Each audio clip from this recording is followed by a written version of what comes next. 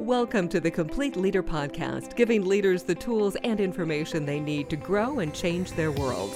Now here's your host, Dale Dixon. Welcome to the Complete Leader Podcast, everything you need to become a high-performing leader. I'm your host, Dale Dixon, alongside Ron Price. Ron, so good to see you today. It's great to be with you again, Dale, and I'm looking forward to this very complex conversation that we're going to have. Absolutely. So our topics, what we've been covering for the last several episodes is all about leaders as thinkers. And we have talked about thinking more deeply, the natural thinking tendency, skills and creativity. We've gone through logic and emotion, consciousness, conscience, character, and spent some time in those specifically. Actually, and so what we do is, rather than spend time this morning right at the very beginning bringing everybody up to speed, you just have to go back and listen to those podcasts. We're very deep in on this idea of leaders as thinkers. But as far as getting us centered and bringing context around today's conversation, in the most recent episode, as we were talking about this idea of conscience equals the conscious and character, you gave us two specific rules to start with, as we talked about Robert Hartman's formal axiology. Let's recap those two rules, because today you're going to continue this conversation with rules number 3 and 4. So set the context for us. Yeah, so this conversation that we've been having is all grown out of great interest that I've had in brain science. Most of my work in helping to grow leaders has been more from a psychological point of view, a coaching point of view. But a couple of years ago, I wanted to see whether or not I could see the correlations between neuroscience and psychology in a way that could be creating a new science for us going forward. As part of that, I've been thinking about the difference between what happens inside us subconsciously and what happens consciously. Or as brain scientists sometimes refer to it, they talk about implicit metacognition, which is subconscious thinking, and explicit metacognition, which is conscious thinking. So I've been giving this a lot of thought and realizing that a lot of our conscience, our sense of what's right and wrong, comes first from our early childhood experiences and the kind of parenting and influence that we've had. Then later, as we attend school, one of the purposes of a lot of the literature that we read is to build on our understanding of a sense of right and wrong. Robert Hartman was a philosopher who was also an attorney who had a great interest in higher mathematics as well. And he was trying to develop a way that we could be more structured, that there could be a more reliable way of us continuing to build on our sense of right and wrong in a way that was replicable. So it was more like a science and not so much like a philosophy, or what we would refer to today as a soft science. And he developed this framework that he called formal axiology. And in the last session, we looked at rule number 1 of formal axiology, which was that a thing is good to the extent that it fulfills its concept. Now, at first consideration, that might sound kind of simple to us. But what Robert Hartman was trying to develop was this idea that the richer the definition you can create for something of what represents a fulfillment of the concept, the more good you can create. So for instance, you can talk about a father, and the basic fundamental definition of a father is somebody who has children, but then you can take it a little bit further and say, so what makes some fathers better than other fathers? What kind of traits, what kind of behaviors or habits or attitudes make some fathers better than other fathers? And then last of all, you can think about what is it that made my father unique to me and the impact, the influence that he had on me. So this is part of how Robert Hartman's saying that we can develop a richer definition of the concept, a richer view or comprehension of the concept, which creates greater good. And that led us to rule number 2, which I just demonstrated, and that is that there are 3 ways that we can define and enrich an object's concept or an object's goodness. First is what he referred to as the absolute. So somebody's either a father or they're not a father. That's pretty simple. But we do that all the time. Most of the time we do it without even thinking about it. It's a car, or it's a motorcycle, it's a house, or it's a tent. We're constantly doing that first level of defining a concept. The second thing is to look at it comparatively. So it's thinking about, how do I compare this house to other houses? How do I compare this tent to other tents?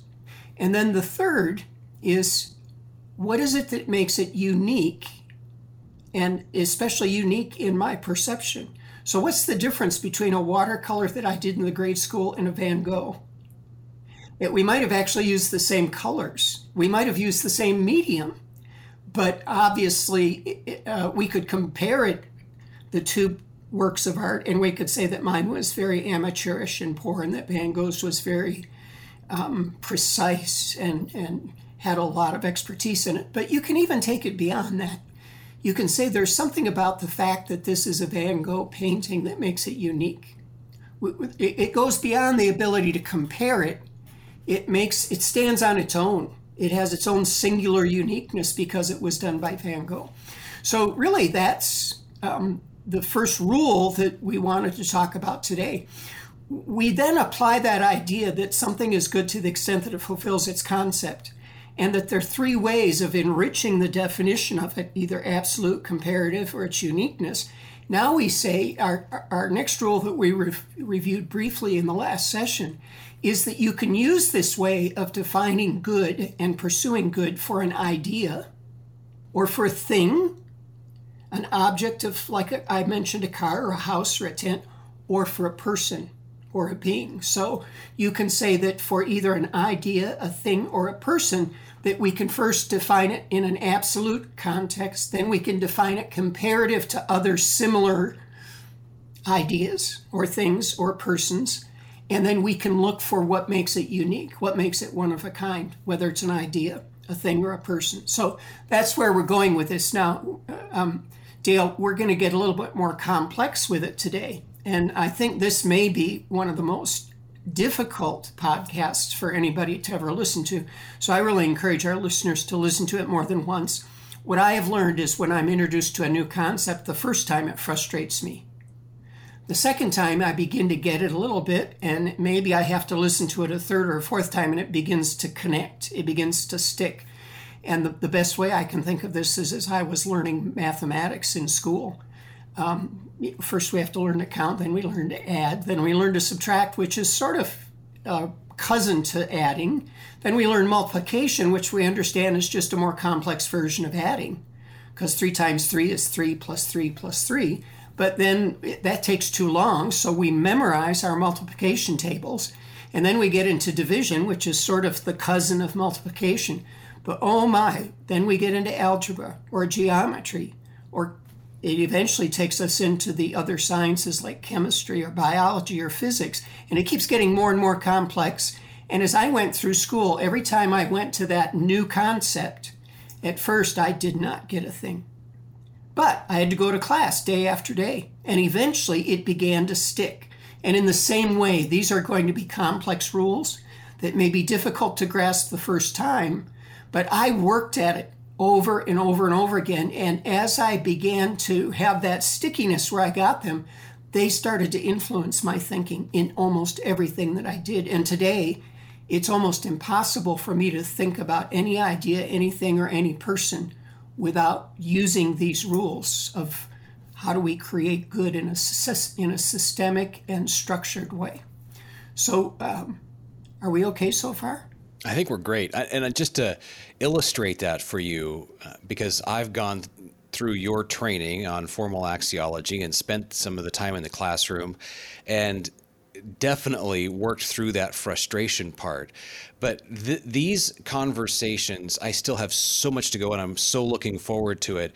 But just this concept of understanding good and how to think about it critically has been so helpful in growing my critical thinking skills over the years since I was introduced to this. And like I said, I still have so far to go, but it definitely expands one's critical thinking ability when you start to understand this and push through the frustration level. So thank you for that encouragement. Yeah, and I like the phrase critical thinking skills because that is what we're aiming toward. Matter of fact, maybe we'll talk more about that to wrap up this whole series on leaders as thinkers in our next episode. But critical thinking is, in its simplest definition, the ability to suspend judgment and to use more conscious processing in order to get to a better result. It's so interesting that critical thinking is one of the greatest skills that employers are asking for today that they say they're not getting from people coming into the workplace. So this is one way that we develop our critical thinking skills. So I mentioned already that there are now 3 ways that we can define an object's goodness, from absolute to comparative to unique. The next rule, I call this Rule 3 of formal axiology, is that because of this, the absolute is always, let me say it a different way. I'm going to go the other direction. The uniqueness always contains within it the comparative definition.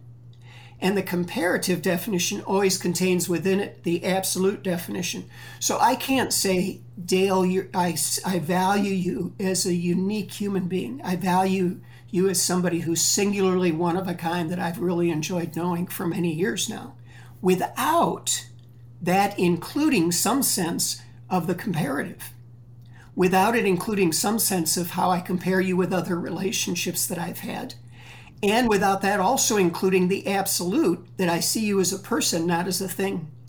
And in this particular case, I can be more absolute. I can see that I see you as a man. I see you as a friend. These are absolute statements that I can make. So this next rule is that the absolute is always contained within the comparative, and the comparative is always contained within the uniqueness. So when we recognize a person for their uniqueness, we're automatically also including an awareness of the comparative and an awareness of the absolute about that individual. It may not seem that significant right now, but when we go into the deeper applications of formal axiology, it's a really important rule that helps us to be more structured and more consistent in the way that we develop our opinions, in the way that we develop our judgments about things. And that leads us really to rule number 4, which is because of the fact that the absolute is always contained within the comparative, which is always contained within the unique, that means that the unique is the highest form of goodness. And then the comparative is the next highest form of goodness. And then the absolute, we could say it's the least form of goodness, but it's still good. So we would say that the absolute recognition of an idea, or the absolute definition of an idea, a thing, or a person is good. It's good that we understand that this is a car.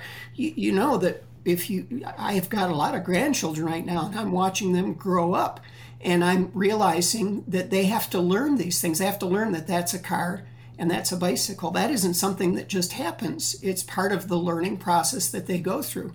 So the absolute is good, but the comparative, the ability to look deeper at something and understand its relationship to other things of the same type, whether it's ideas, things, or people, is even better. And to be able to recognize the uniqueness, the singular thing that makes something its own expression, that makes something unique and one of a kind, is even better still. So one of the interesting ways that we apply this, with a little bit of moving from just the addition and subtraction and multiplication and division into the algebra of formal axiology, is we say an idea is good. The manifestation of that idea is better. The full realization or expression of that idea is best. So we're saying that the absolute's good, but the comparative is better. And so we could say at the same time, another way of saying this is that ideas about a person are good. The actual interaction with a person is better, but the fulfillment of the potential of that relationship is best. Again, these things they make sense when I describe them this way, but this is a logic structure that we're learning that we will begin to apply in more and more complex ways as we begin to master it. So this logic structure we've talked about up to this point has been used to better define ethics, but to better define psychology, to better define a person in a job or in a role, to better define the self of a person. It's used in literally any kind of attempt to better define what good means. So is that tracking, or should I read? That's okay. It's very helpful, very helpful. I immediately started thinking about those nesting dolls, but the way you explained it is so much better. Yeah. And I think those nesting dolls are a nice visual for it. Yeah, absolutely. So that gives us rule number 4. So now rule number 5 is taking a little different direction. And I think that's where we'll finish as far as rules. We'll talk a little bit more about how this all relates to conscience and character in a moment. But rule number 5 is that we actually don't always see things as they really are. As a matter of fact, some brain scientists believe that we never see things as they actually are. We see things as our brain interprets them. As I said, I'm listening to a lot of brain scientists. There's a fellow named Jim Hawkins who wrote a book that the title is something like 1,000 Brains. What he has discovered in his research is that the prefrontal, or the cortex, which is about 70% of the brain, is made up of what he refers to as cortical columns. Each of these cortical columns has about 120,000 neurons in it. So we have about 150,000 of these cortical columns inside our brain. And it was often thought that one cortical column did a job and then passed it to the next, sort of like an assembly line. What they've discovered in their research is that every single cortical column creates its own models to understand the world. So we have 150,000 models in our brain to understand any particular thing that happens. It's just mind-boggling. And that what ends up happening is because there are these long-distance connections between all of these cortical columns that they're sort of their own little intelligence, they actually vote about what they're seeing, about the models they've created. And when the vote is strong enough, then it becomes conscious to us that this is all happening without us being aware of it. But when they have voted and they have enough of a consensus, it enters into our consciousness and we become aware that this is our opinion or this is our judgment about some particular thing. So that means that there's a great opportunity that we could actually have a misjudgment. It's actually possible that these 150,000 cortical columns could be developing a bias or a distortion of what they're actually observing. And one of the ways they develop those distortions is by depending on past experience. Past experience is based on predictions and prediction errors and prediction corrections. So the brain predicts something. If it gets more data that disproves what it believed, then it changes what it believes. But this is happening in 150,000 operating centers. So this is really amazing to me. So this results in what we call bias. One of the ways that I've often described this is that we have a friend who visits us. Her name is Mindy Bortness, and she loves dogs. She takes care of dogs for service members who are deployed overseas, plus she has her own dogs. And one of the expressions of her love for dogs is she gives them names like Doug or Mary, or she gives them very, very human names, not the typical dog names. And when Mindy's visiting us, we will be going to dinner. My wife and Mindy and I will be walking to dinner in our neighborhood, and Mindy will go out of the way to interact with every dog that she sees along the way. I've even seen her have conversations with dogs around the other side of the fence. She can't even see them, but she knows they're there because they make some noise. And so she starts talking to them. She just has this positive bias about dogs where every dog is a friend and every dog is friendly and not at all to be feared. In contrast, my wife, in a previous home that we lived in out in the country, when my wife would go do her hikes, there were a couple dogs that would come after her. And one actually nipped her and broke her skin. So when my wife sees a dog down the street, or she knows there's a dog behind the fence, she crosses to the other side of the street. Now, she has a natural bias that no dog can be trusted until proven otherwise. So these are two people that are both intelligent human beings that have two different perspectives about dogs. That's a great example of bias. So where does bias come from? Well, bias comes when we have a tendency subconsciously to make something or someone more good than it actually is, or to make someone or something more bad than it actually is. It can also show up where we tend to make something less good than it actually is, or something less bad than it actually is. So in formal axiology, there are 4 different ways that our subconscious bias, which sometimes also becomes conscious, can influence how we make judgments about ideas, things, or people. We can make something or someone more good than it actually is. We can make something or someone more bad than it actually is. We can make something or someone less good than it actually is, or make something or someone less bad than it actually is. And if you start to listen for this, you will hear this bias everywhere you turn. I just recently, yesterday, I observed a conversation between 2 people, and they were saying that they like this kind of music, they don't like this kind of music. Well, there was not a rational description of it. It was very emotionally heavy in the way that they were talking about whether they like rap or they like hip hop or they like classical music or whatever it is that they like. And we all have a bias when it comes to something like music. We have some that we like better than others, and it's not based on a mathematical or a scientific evaluation. It's based on the presence of bias, which we could also call emotional conditioning, that has impacted us. I love, because I was a teenager in the 60s and the early 70s. And during the 60s and the 70s, when I was much more engaged in music, I developed this bias for a lot of the music of that time. And today I still go back and listen to that music, and I have a better feeling than if I'm listening to the modern music today. That's bias. We all have it. So when we combine this with what we've learned about the rules so far, formal axiology, it shows us how complex things are.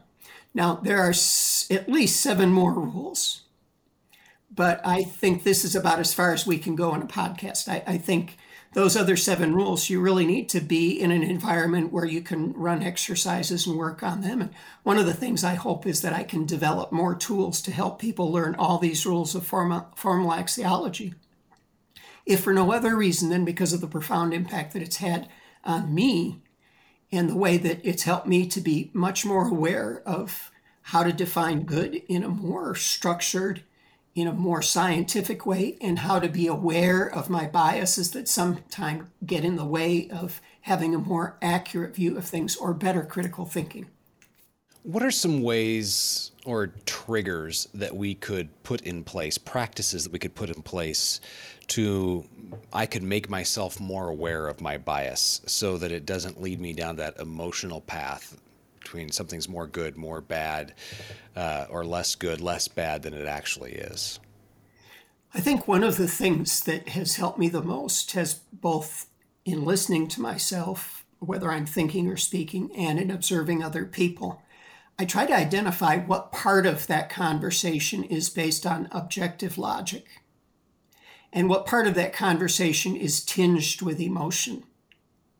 So one of the great ways I see this is I have 3 boys and a wife who are rabid Green Bay Packer fans. And they're always rooting for Green Bay. And every call by an official against Green Bay is automatically suspect. It's automatically potentially a bad call. Now, when the other team that Green Bay's playing is called for some kind of infraction, it is almost always legitimate and justified and not questioned. So that's a great example of how emotion gets in front of logic, and it becomes a bias that we have. I'm not saying that bias is necessarily bad, The bias that I have for my children and grandchildren causes me to feel a greater level of responsibility toward them. And it's definitely tinged with emotion. So it's not automatically that bias is good or bad. It depends on what it's doing and how it's serving you. So if you can listen for what is being said that is purely objective and what is being said that represents a strong opinion, there's some emotional, just think about political parties. Think about whatever the controversial topics are of this day. One of the, in one of my presentations on this, one of the pictures I put up on a screen is a picture of Jesus. Because I've discovered that Jesus elicits an emotional response in almost everybody. Now, there are very few people that maybe don't know anything about him or anything about the claims or the history of him. But I found that it's very, very few people that have a neutral bias toward Jesus. So you either really love him and think that he's the manifestation of an invisible God, or you really despise him because of the way you've seen Christians behave.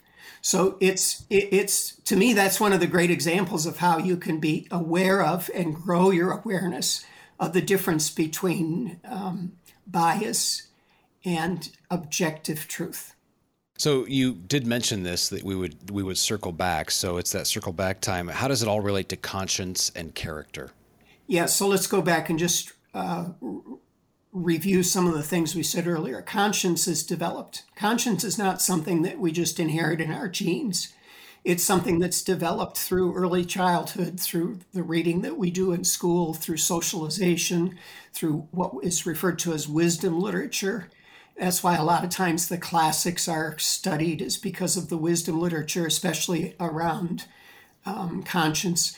And then I'm suggesting that Robert Hartman was taking it to the next level by teaching us about formal axiology, which gives us this structured logic framework that's more scientific and not quite as emotionally based.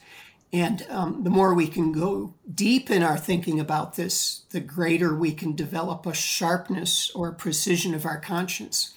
So I'm thinking that conscience is awareness of right and wrong, or awareness of good and bad. And character is to choose the right and to reject the wrong in how we think and then how we act. Unfortunately, there are people who are pretty clear in their thinking, but their behaviors don't line up. You've heard the phrase, do as I say, not as I do. Well, that's somebody who's acknowledging that they have conscience, but not character. So character is the acting out of our conscience. And there are two primary ways that we develop and express our character. The first is how we govern ourselves.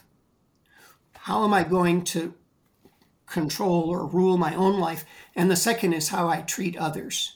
So I guess this whole series started with we need to think more deeply. And that's what I'm hoping that we're stimulating for our listeners, to be able to go a little bit deeper in the way that they think about thinking. So we can accept conscience just as it's developed through our parents. And I will say that from my point of view, the vast majority of Americans, the vast majority of adults, that's about all the further they develop their conscience. And it's good, but it could be much better. We can go deeper in understanding conscience through reading wisdom literature, and there's a small percentage of people who do that. And it means that their conscience is even better. It's more good.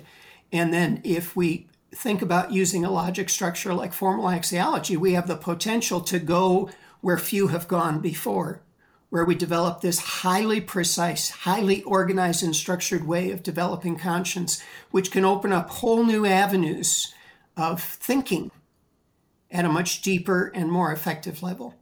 And then all of this leads to greater character. I think so, because the richer our definition of a concept of a good or something that's bad becomes, the more clarity we have. And then once we have this clarity, if we develop the discipline to maintain a consistent focus around this clarity and to act it out in the way that we live our lives, we've developed more character. And with consistent focus, we begin to observe that we're actually becoming more of our potential. We're becoming more of our ideal self as we continue to develop our conscience. So do you have an example of what that looks like when you start to measure and you start to see that progress? Yeah, I have so many examples. Let me just pick one of the values that I've defined under how I govern myself. It's personal accountability. And as I've reflected on personal accountability using axiology and going deeper in my thinking, I've come to reflect on how I learned it in my upbringing, early child. Like I remember being taught not to lie because I lied when I was 4 years old. My reading, I can look at different things I've read that have informed me about that, and then formal axiology. So as a result of that, I've come to define personal accountability at 7 different levels. And seeing that has given me a much deeper understanding or awareness about personal accountability. I have to say, Dale, it doesn't make me feel more personally accountable. Actually, it makes me feel more flawed. But it gives me a pathway to keep getting better. If you don't think you're flawed, if you think you've already arrived, then there's nothing to work on. If you see that you still fall short, it gives you a future. It gives you a path of how to continue to grow and how to pursue your greatest potential. So this increased what I would refer to it as a depth perception. I have a bigger, more, well, in this case, it's a 7D picture of what personal accountability is as a result of going through this exercise. And it's created a much more interesting and ongoing focus for me to keep growing, which has helped me to see ways to observe and measure my behavior. So every week I look at my 7 levels of personal accountability and I ask myself, how did I do this week? How could I do better next week? And I'm never at a lack for something to work on getting better at. So my dad did this intuitively. My dad lived to be just a couple months short of 94, and I could see that he was always thinking about and working on personal accountability, but he didn't do it scientifically. What I'm learning to do, and I'd have to say I'm learning, I can't say that I think I've mastered it, but I'm learning to approach it in a more scientific way because there's a greater richness and a greater potential in that.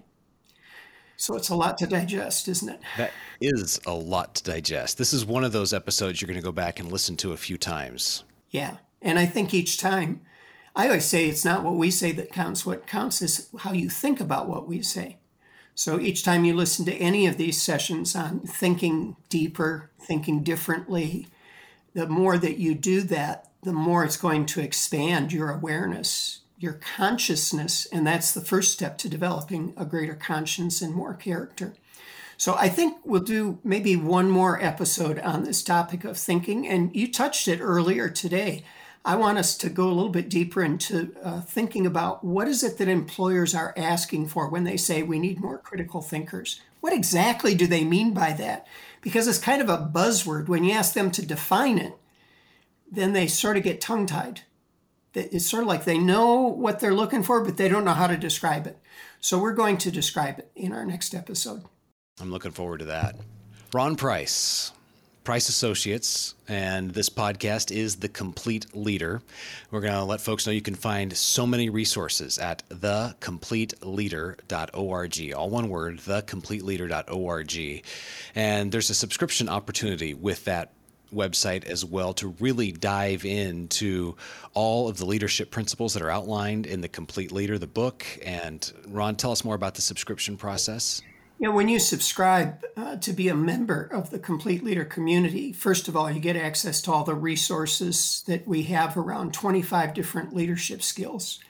We have videos, these podcasts, blogs, articles, coaching guides, all kinds of resources around 25 different leadership skills that fall into the categories of leaders as clear thinkers, leaders leading themselves, and leaders leading others. In addition to that, community members are invited to 3 live events each month. They're live online. One of those is a chat with an author who's written a book that has something to do with leadership or innovation or strategy. One of those live events is a conversation with a coach where you can listen to what coaches are thinking about a particular topic. And one of those is a personal leadership discussion. Right now, I'm the person leading that. So we pick a topic and we work on it together during that time. So each of those events are an hour long, and community members have access to those. We take a little bit of a break in August and December because of scheduling, but altogether you get over 30 live events each year as a member of the Complete Leader community. So we've made it intentionally very inexpensive so that anybody can be a part of it. But of course, the real success of it is the extent to which you take advantage of it, the extent to which you engage. Absolutely. TheCompleteLeader.org, the website. We would appreciate it if you would rate and review this podcast. Give it a big thumbs up in your podcast player. If you have not subscribed, please do so. And the best thing you can do is share this episode with someone who has not heard the Complete Leader podcast yet. So we would definitely appreciate that. This is the Complete Leader podcast, everything you need to become a high-performing leader. Have a great week. Thanks for listening to the Complete Leader Podcast. Find more online, thecompleteleader.org.